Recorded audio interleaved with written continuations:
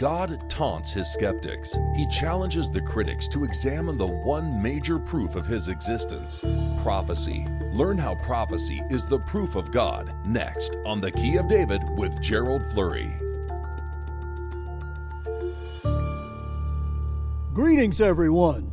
Our correspondence course is the single greatest tool we have to prove the existence of God, and we have a lesson 16 that is titled Prophecy is the Proof of God.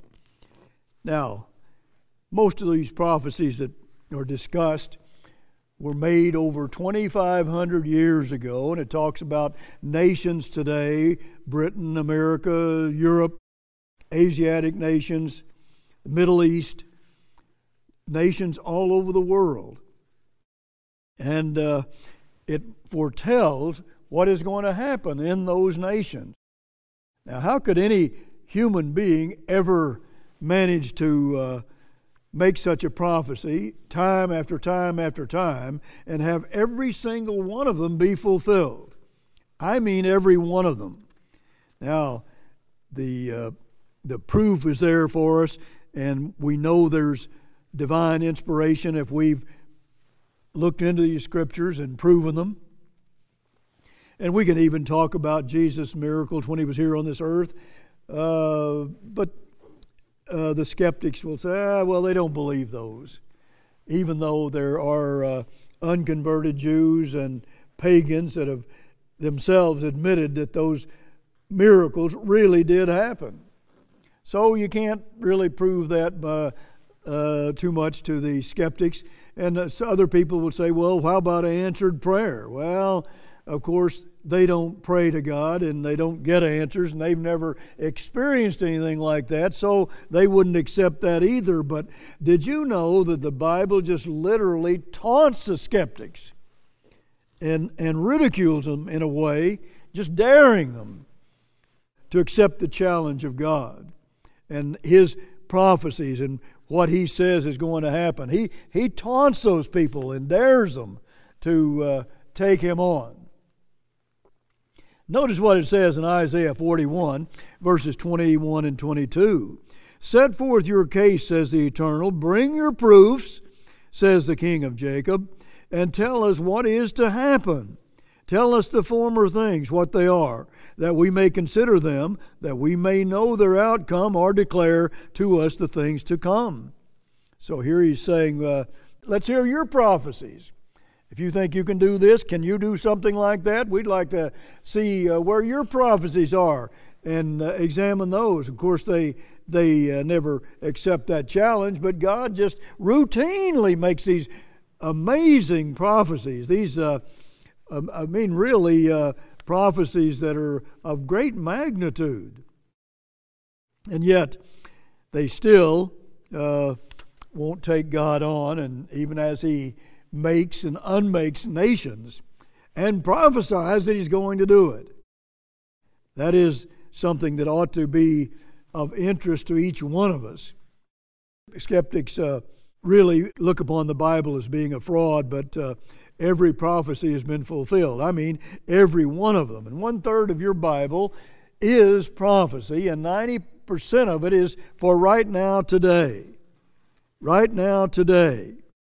Now, look, when you present all that to people and you put the proof out there before them and you see nations actually do what God prophesied over 2,500 years ago, well, you really would be a little bit mentally unstable to reject that, wouldn't you? How can that be? We just simply have to face this with honesty and believe what we see in our own Bibles if it has all come to pass. Herbert W. Armstrong had this to say in 1978. It was a bad time in that church at that time. Many of the ministers were certainly not preaching the message they should, and he said, the last 2 years ministers have not been preaching prophecy. That was July 21st, 1978, that he said that. And they were in the midst of the worst crisis ever in that church. And he said, I wish I could get our ministers to talk about these prophecies. These prophecies need to be explained and prophesied to our people. Really, the Bible prophecy is the best proof of the Bible. Notice Revelation 10 and verse 11. It says this, and he said unto me, you must prophesy again before many peoples and nations and tongues and kings. Now God is telling us, see again, our commission is this. You must prophesy again, as Herbert W. Armstrong did, is really exactly what this means. That too is a great prophecy. And God commands us to do that. He doesn't say, well, maybe it'd be a good idea. He says, you must do this. This prophecy has to be a warning for this world. And God, even though His own church fails, He still fulfills exactly what He says He would. His own people rebelled. And notice what it says in Isaiah 56 and verse 9. Here's what God says, and He's criticizing these same ministers who rejected His own truth. God's own prophecies. Here's what it says in verse 9. All you beasts of the field come to devour, yea, all you beasts in the forest. His watchmen are blind. They are ignorant. They are all dumb dogs. They cannot bark, sleeping, lying down, loving to slumber. Now, that is a powerful picture when you think about it. Here you have God illustrating it through Isaiah, that it's like you have this house and you have your watchdog out there on the porch. And then you have all these beasts surrounding that house. I mean, really vicious beasts.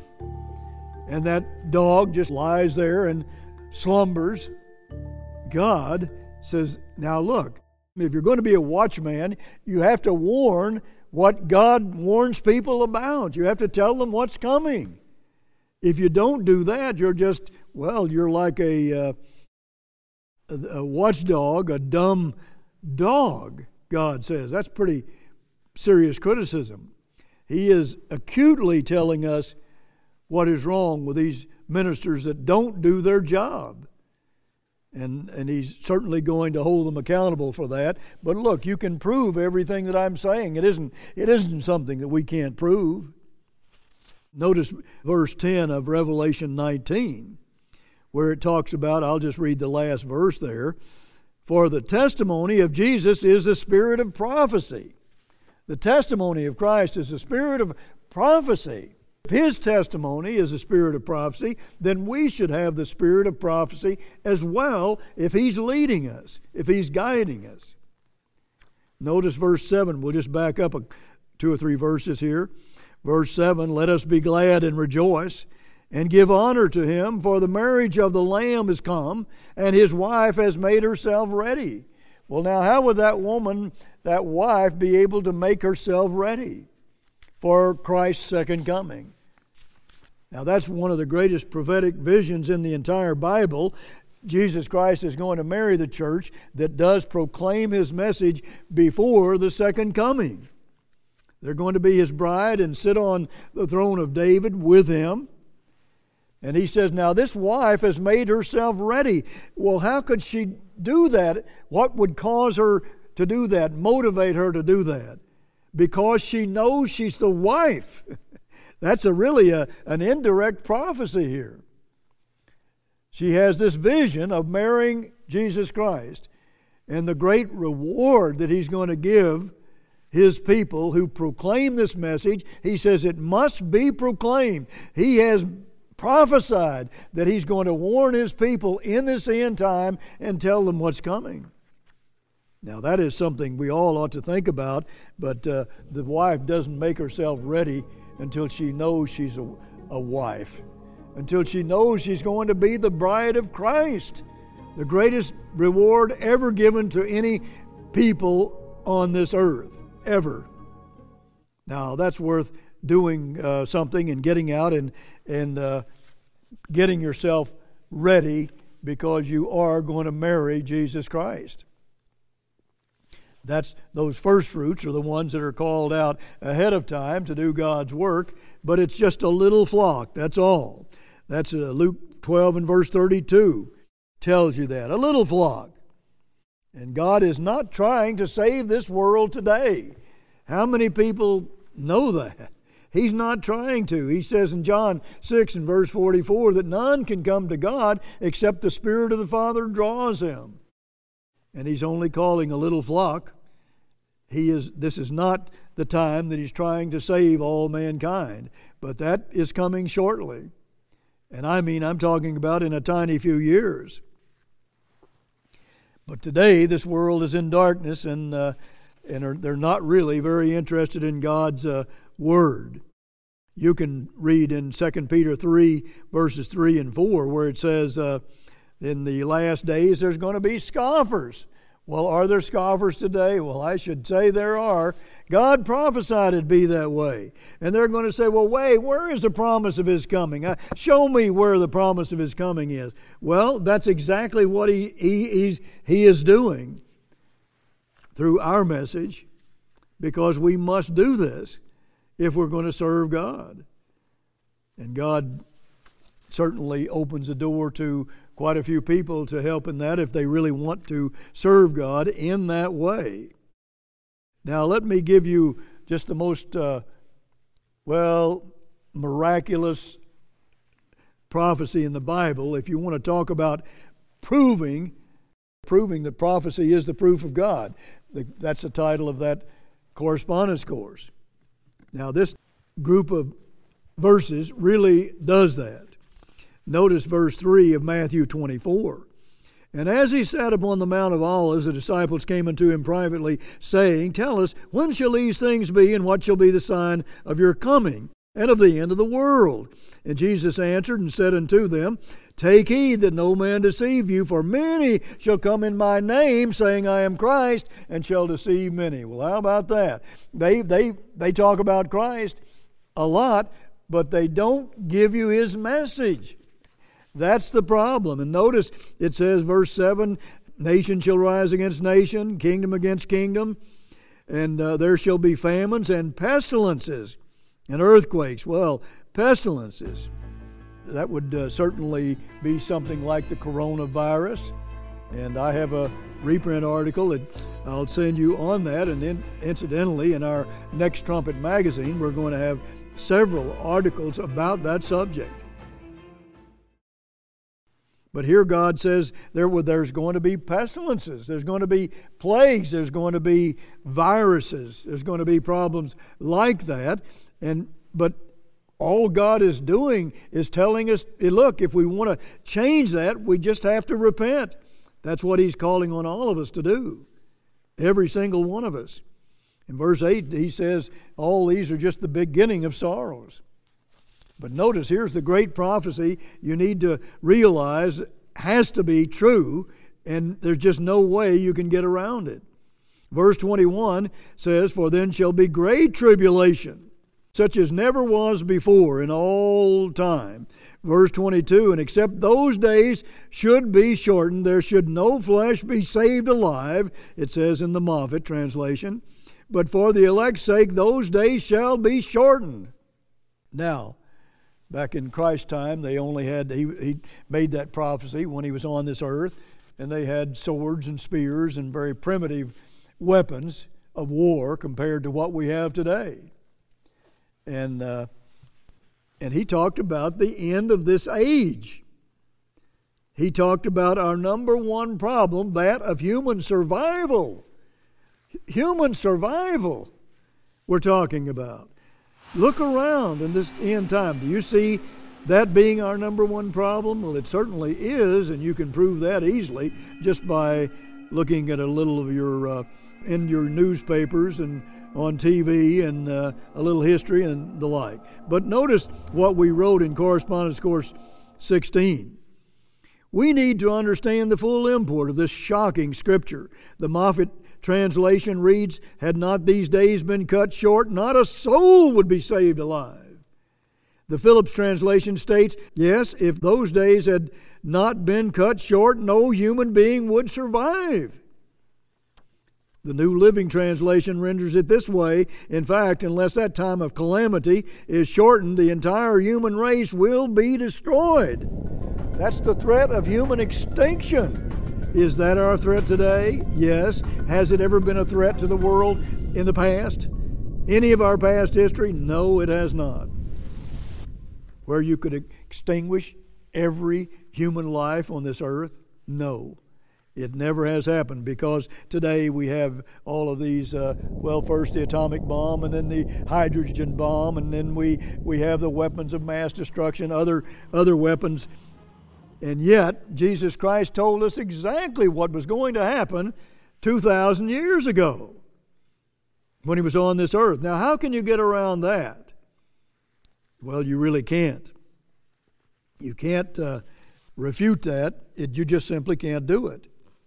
And we have all kinds of material where we'll prove it to you in this correspondence course, and I hope you'll take this entire correspondence course, because it will change the course of your whole life in a wonderful way if you study it with an open mind. Daniel 12 and verse 8 and 9 says that Daniel's prophecies would not be understood in his time. God gave them to him. He said, no, go your way, Daniel. That's for the end time, the time we're living in right now. Revelation talks about that too. That same subject, Revelation 5 and verse 1, it's all sealed until the end time, right now. And it's been unsealed. You ought to read my booklet on Daniel Unlocks the Book of Revelation. Daniel just said he didn't understand what it was, and I'll tell you, the Correspondence Course 16 really does explain to you in detail about this Daniel 2 image, and if you will study that, you'll see all kinds of prophecies that absolutely were fulfilled. All kinds of them. In Ephesians 3 and verse 5, it talks about which in other ages was not made known unto the sons of men, as it is now in this end time. And certainly throughout the rest of history after Christ's first coming, there were some interesting things happened as well, and something you can really prove. Here's another quote: the framework for all end-time prophecies is found in these two books of the Bible that have been unsealed in the last days, Revelation and Daniel. That's why I wrote the booklet on Daniel Unlocks Revelation. We must understand this. That image explains the history of all of the human empires that have been on this earth, and that will be right down to the second coming. And we need to understand that. We'll just read a few verses here in Revelation 1. Again, these are prophecies as well, and it's talking about the 7 churches that will be from the first coming of Christ to the second coming. Now, it's in the book of Revelation here, so it's obviously about prophecy. 7 eras of God's church, and notice what that church is going to do. Verse 12, and I turned to see the voice that spoke with me, and being turned, I saw 7 golden lamps, it should read. And in the midst of these 7 lamps, one like unto the Son of Man, clothed with a garment down to the foot. So that's Jesus Christ, right in the midst of the very church of God, the true church of God. He's right in the midst of it. And there is a lamp there in this dark world. There is a lamp burning there. There is a light to this world. If only they would see it and begin to change their lives. All of these plagues and terrible destructive weapons, and that would be solved quickly if we just would let God guide us. Now that's what it's going to take to stop it. Nothing else will ever stop it. And His face just shines like the sun in its strength. And He said, it just tells us about this great lamp. Verse 20, the mystery of the 7 stars are the 7 angels, one over each church era, which you saw in my right hand, and the 7 golden lamps. And then and the 7 stars are the angels of the 7 churches, and the 7 lamps which you saw are the 7 churches. You see, each one has a lamp and a light for this world to show them the way to solve all these problems. whether it be coronavirus or any of these other plagues that come upon us. God said in the Old Testament that if we obeyed Him, He wouldn't put these diseases upon us that are out there in the world.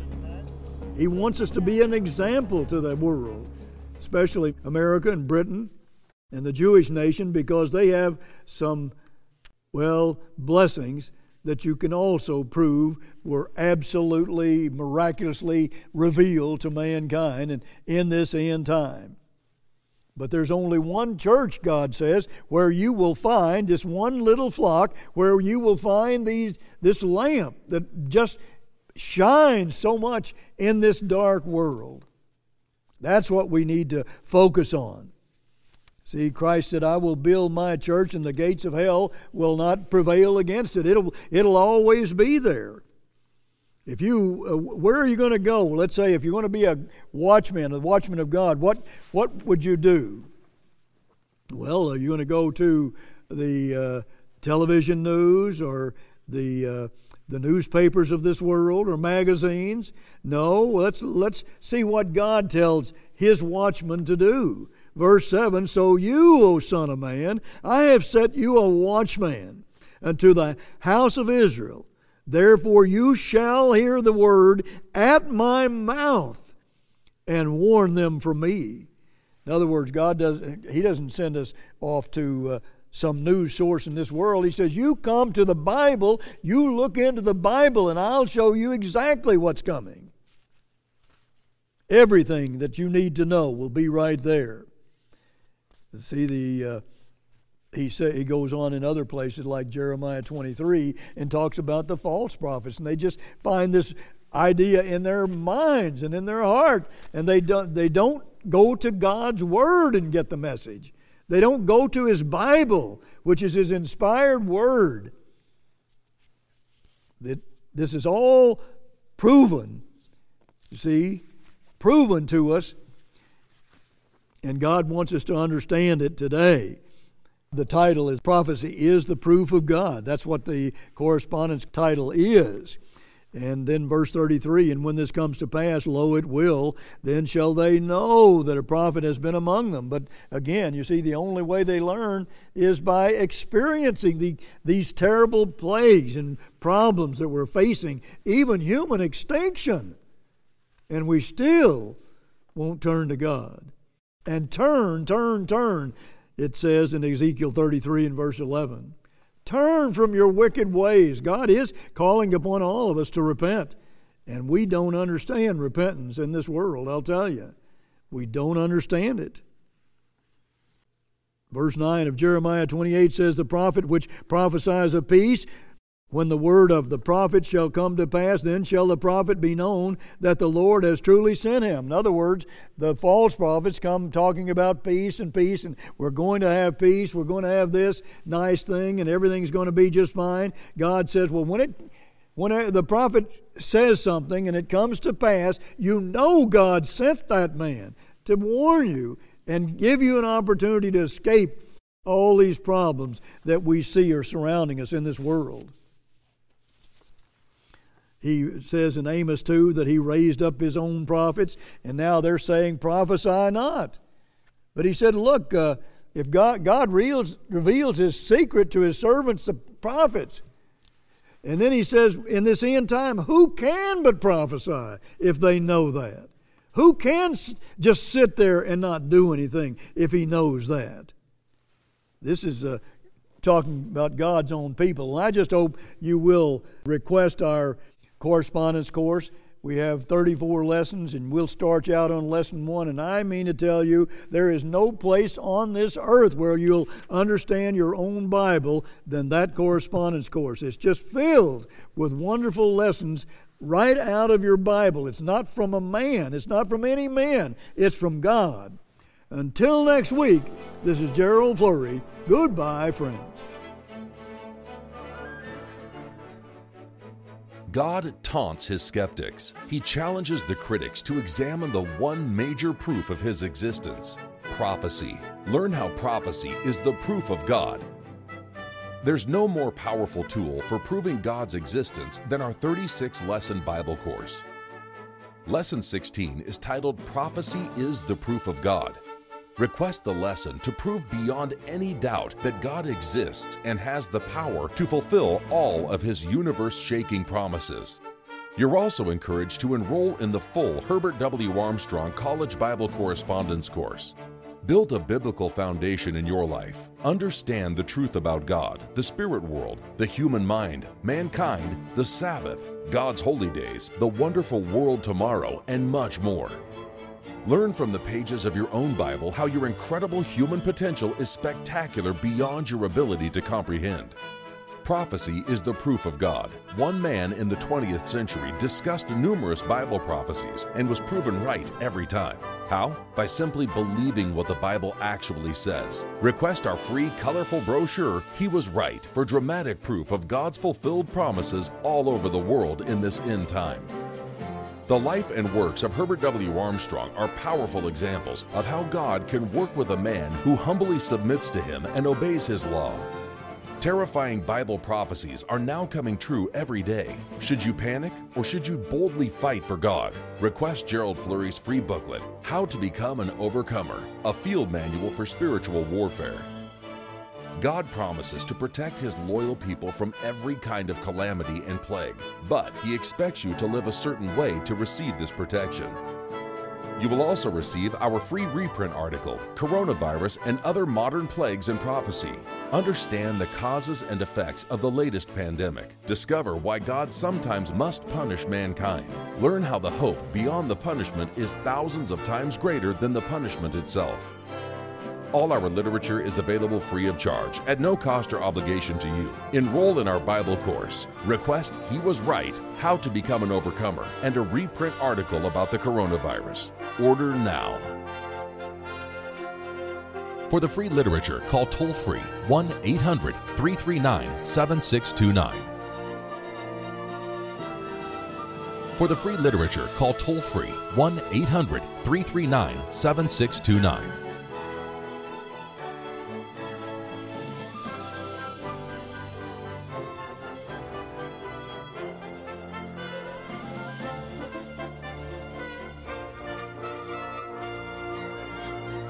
The preceding program was a paid presentation of the Key of David, brought to you by the Philadelphia Church of God.